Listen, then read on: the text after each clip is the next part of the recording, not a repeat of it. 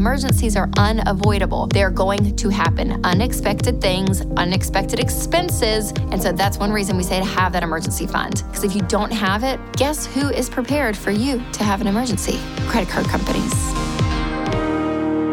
Hey guys, welcome to this episode of the Rachel Cruze Show podcast. I'm so glad that you're here. So in this episode, we're going to be talking about what to do when managing money feels complicated, because I know it can feel complicated, but it doesn't have to, I promise.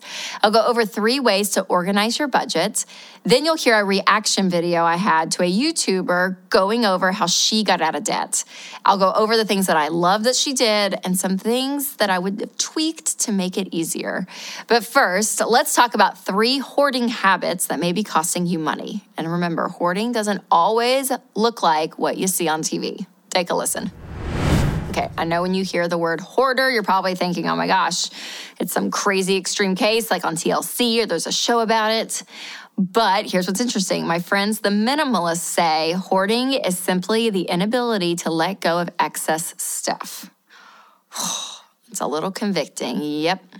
And that can look like habits that are somewhat normal. In fact, a sign of a level 1 hoarder is light amount of clutter in several rooms.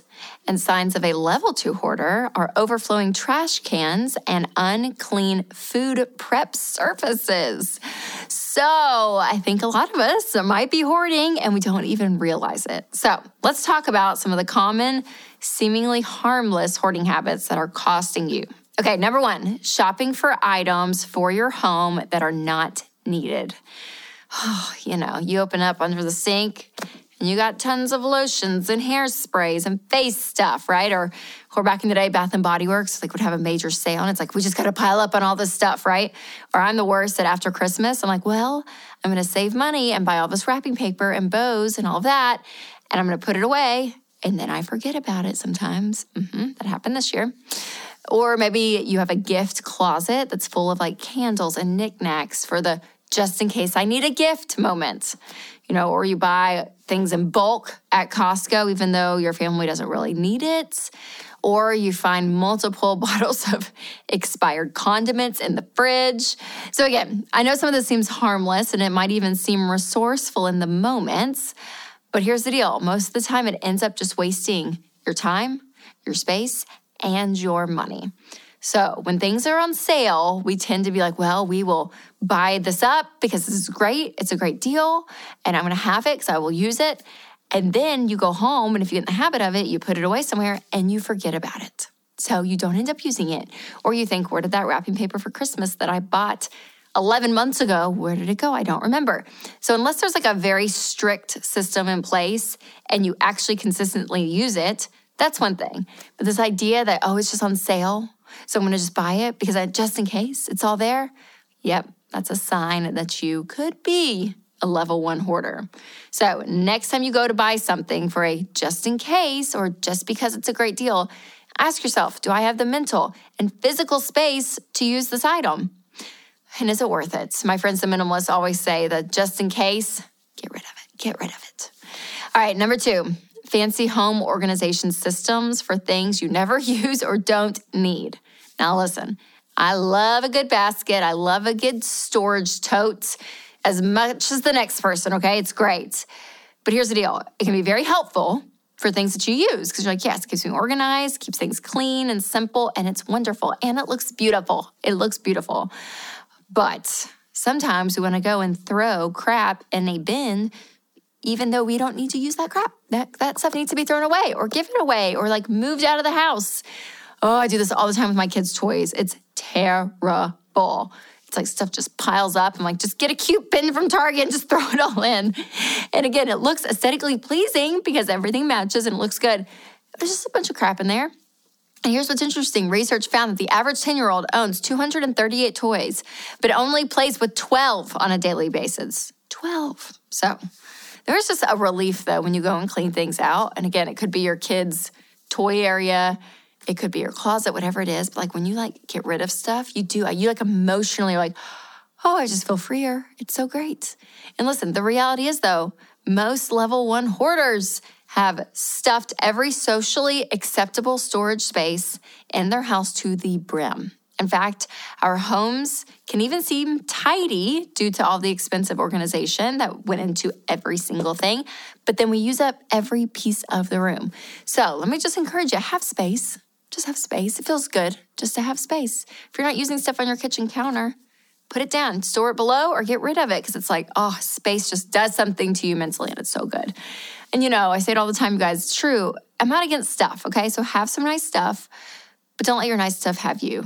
Don't go into debt for it, and don't let it overtake you when it comes to hoarding. So if you're tempted to spend a lot of time and money and energy on implementing home organization systems, first, just be honest with yourself. Do I really need to organize this stuff, or do I simply need to let it go? Number 3, having a junk drawer, room, trunk, closet, etc. So the stats show that nearly half of households have an entire room in their house dedicated to hide junk. Just to put junk, close the door, and keep it off limits, and it's all in there. It is all in there. Sometimes it's the garage, it's maybe a room in your home. And again, if you don't have a junk room, then you probably have a junk drawer. We do for sure. Maybe a junk closet, or even a junk trunk in your car. So again, you guys, letting this stuff pile up, it's not doing you any favors.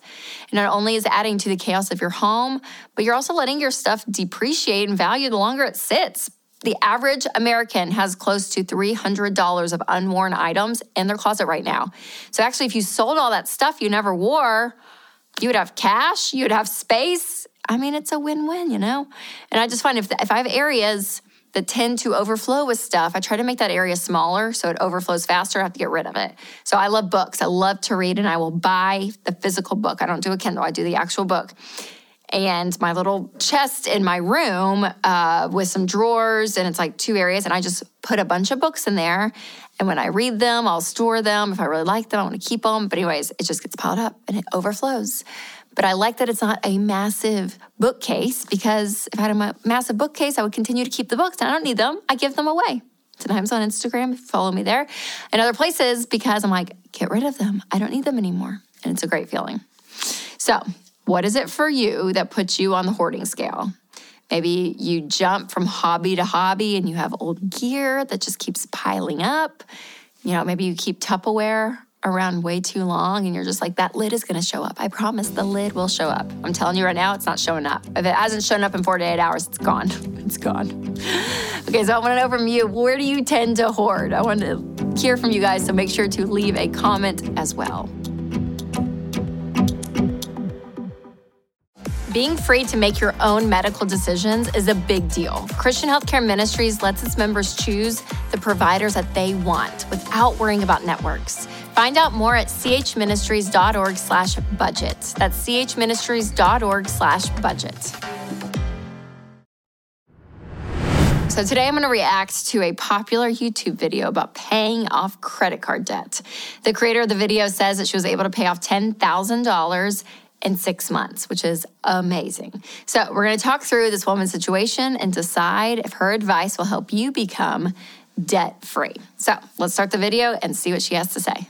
Today's video is about how I paid off $10,000 in credit card debt in 6 months. I am so excited, and this really hasn't even hit me yet. First of all, this has been the best year for me financially, and this is my first year being a full-time YouTuber where this is the only job that I am working. It's been that way since January, so it's still relatively new. And I have been earning small amounts of money from YouTube since about 2012, but this is not a YouTube get-rich-quick scheme. It has taken a lot of time and work to get to the point where this is my full-time job. Okay, perfect. So let's pause there. George and I just talked about this on a recent episode of Smart Money Happy Hour, where we talked about influencing and how it's a career now on social media. And we really looked at the ins and outs of it. And I appreciate that she warns against the get-rich-quick mentality. Oh, because it can be so easy to be like, oh, look, they're making tons of money. That'll be easy. But honestly, making good, consistent money on a social platform does not happen overnight.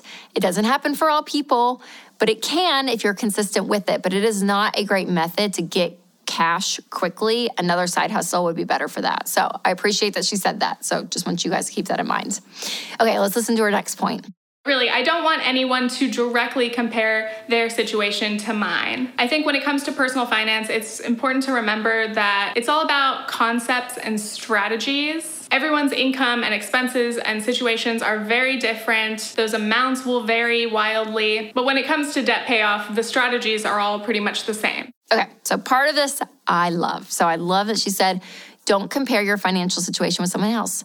And don't, you guys, the comparison trap is so real, and you have no clue what is going on with someone else. So don't make this like snapshot of someone's life and just assume you know everything about it. Do not compare your life. But then she says, well, everyone's strategy can be different. And I'm like, oh, I don't know if I agree with that, because I feel like, obviously, I'm very biased. But the way we talk about it at Ramsey is the debt snowball. That's what we teach to get out of debt. And it is one of the proven methods of getting out of debt most effectively. So the debt snowball is where you list out all of your debts, smallest to largest, regardless of the interest rate, pay minimum payments on everything, and attack that smallest debt first. And you do it that way.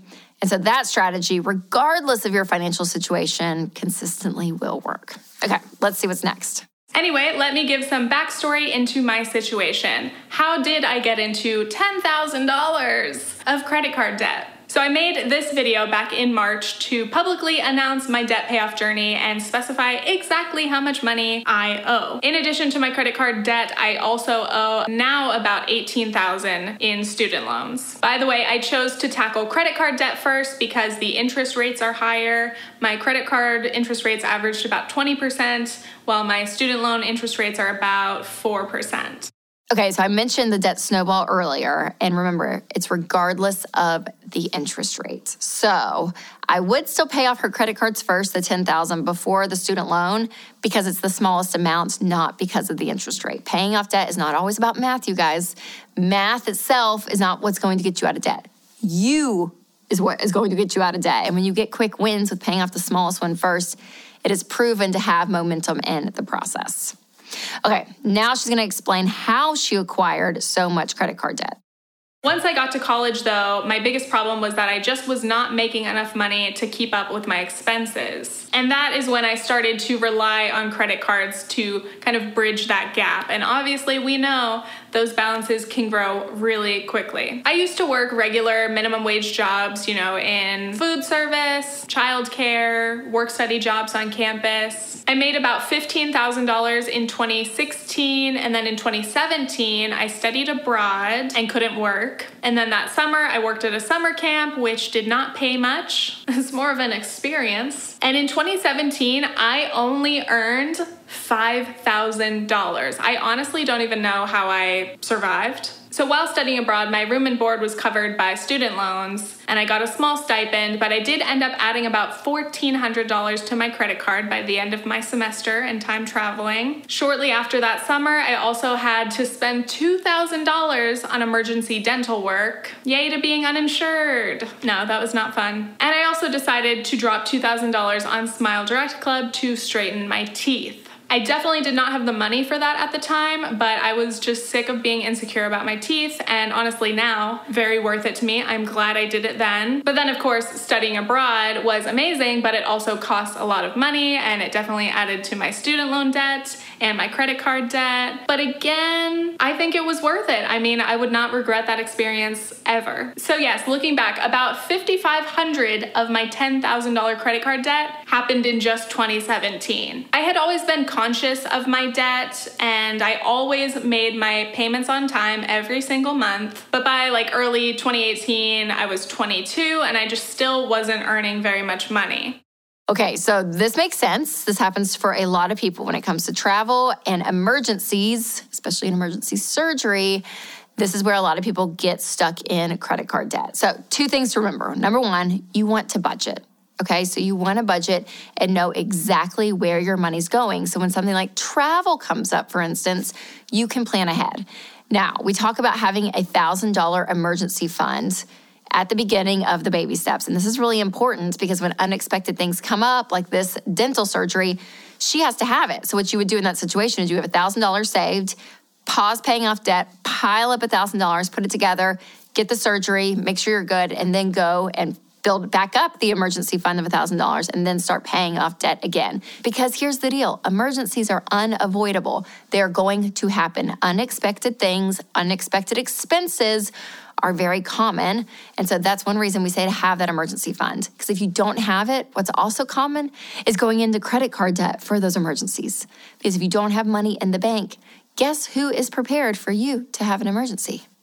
Credit card companies and the bank. They know that you're going to depend on them when emergencies happen. So we want to cut that out at the source and have an emergency fund. So again, following the baby steps, living on less than you make puts you in control of your money.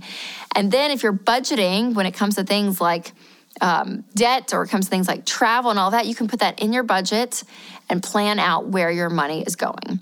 And she also says in the video that she doesn't regret going into debt for studying abroad. Listen, I know memories are made and it is so exciting, but that's one reason you say, I'm going to put it in the budget. Do I want you to have those memories? Yes, I do. But I don't want you going into debt for those memories. It's not worth it. Just saying, hey, we're going to plan out and not let our money control us, not be owing people stuff, but I'm going to plan and budget and save for it. Because traveling around the world, if it's something you really want to do, then put it in the budget. Create a sinking fund for that experience. So when the time comes, you have the money for it and you're not going into debt and wasting money on interest.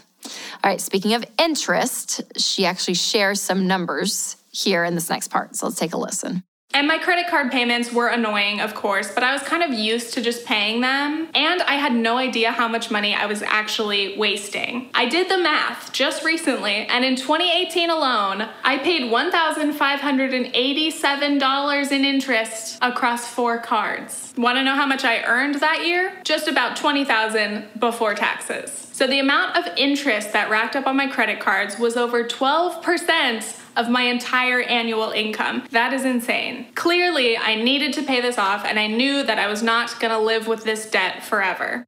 So remember, interest paid is a penalty. Interest made is a gift, right? So when you make interest on your money by investing it, that's amazing. Your money's making money.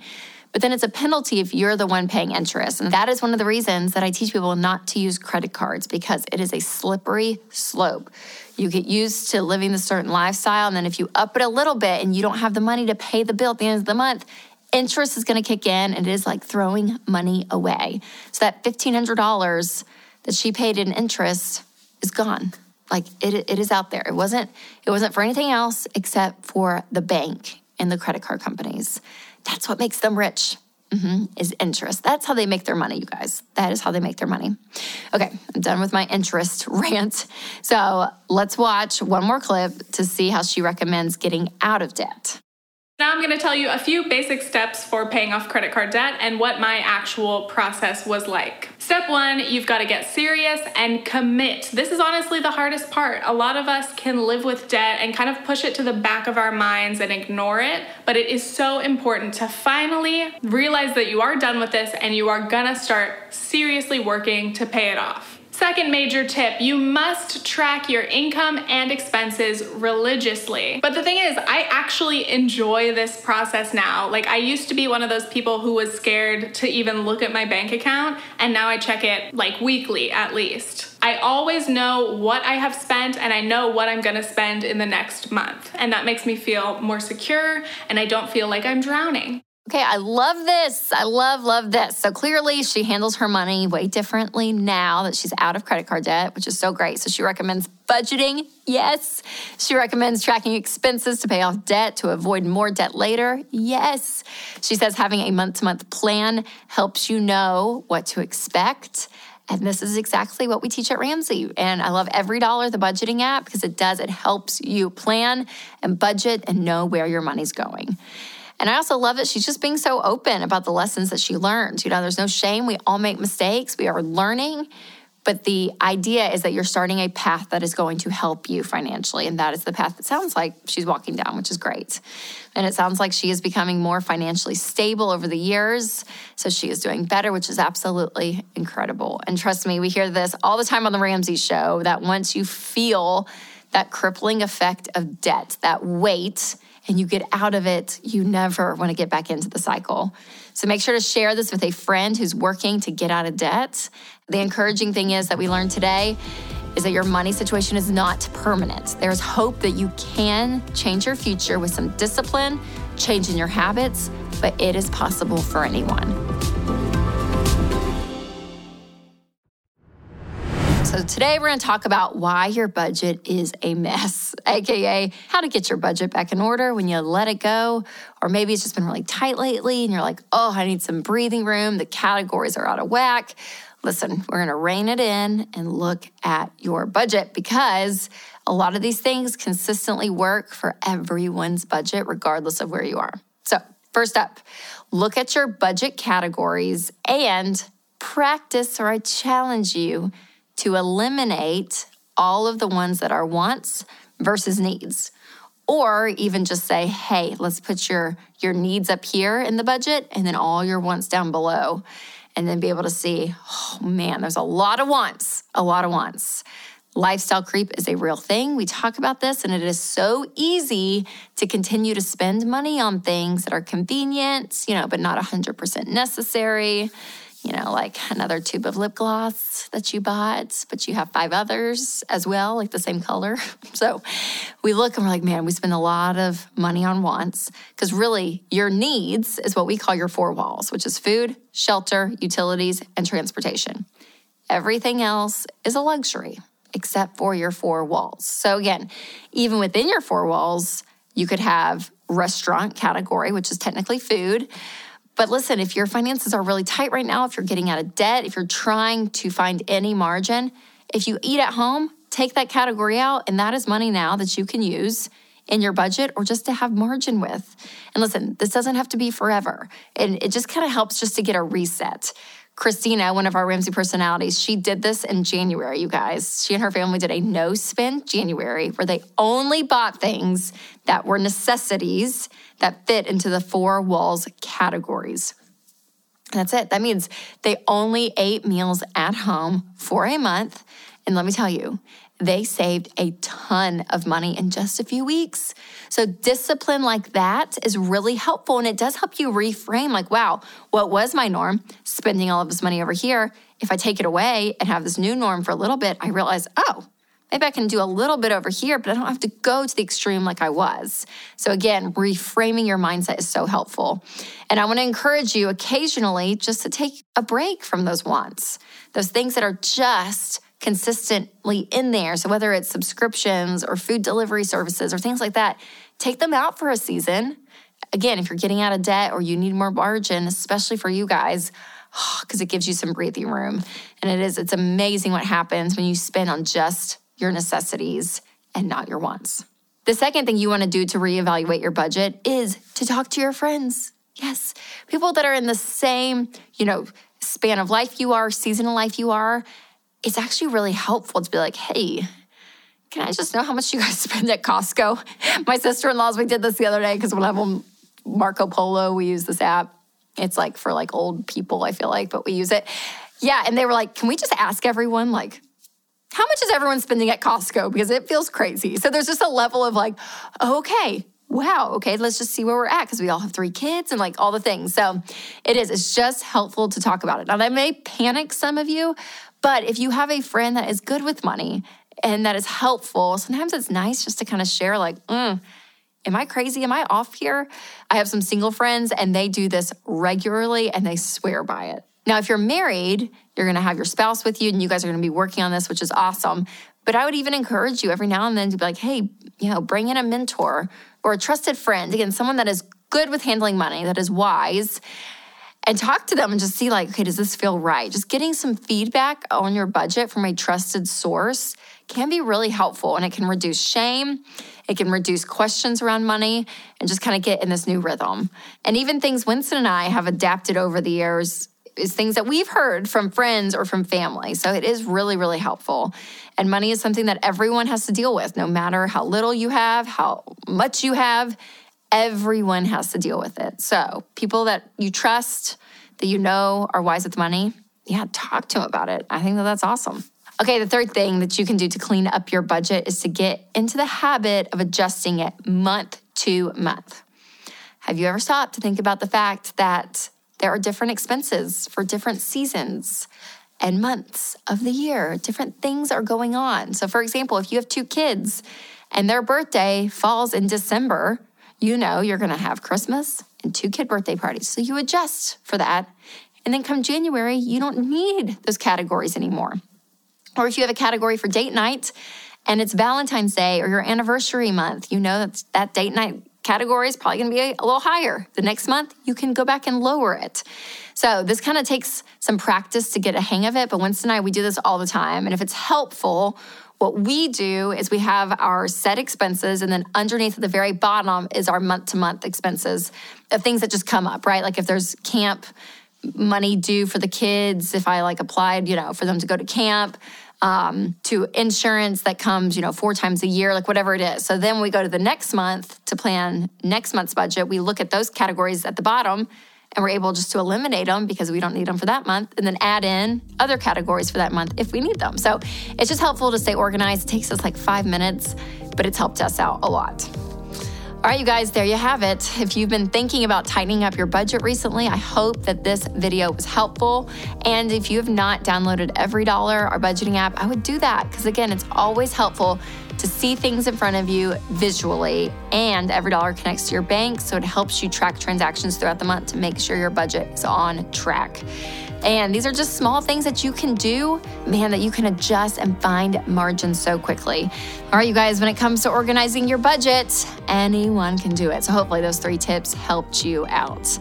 And thank you guys so much for listening to this episode of the podcast. One thing that is so helpful is to leave a review and share this podcast with a friend. It is so, so helpful because we want to spread the word. And if you've not subscribed to the podcast, make sure to do that as well.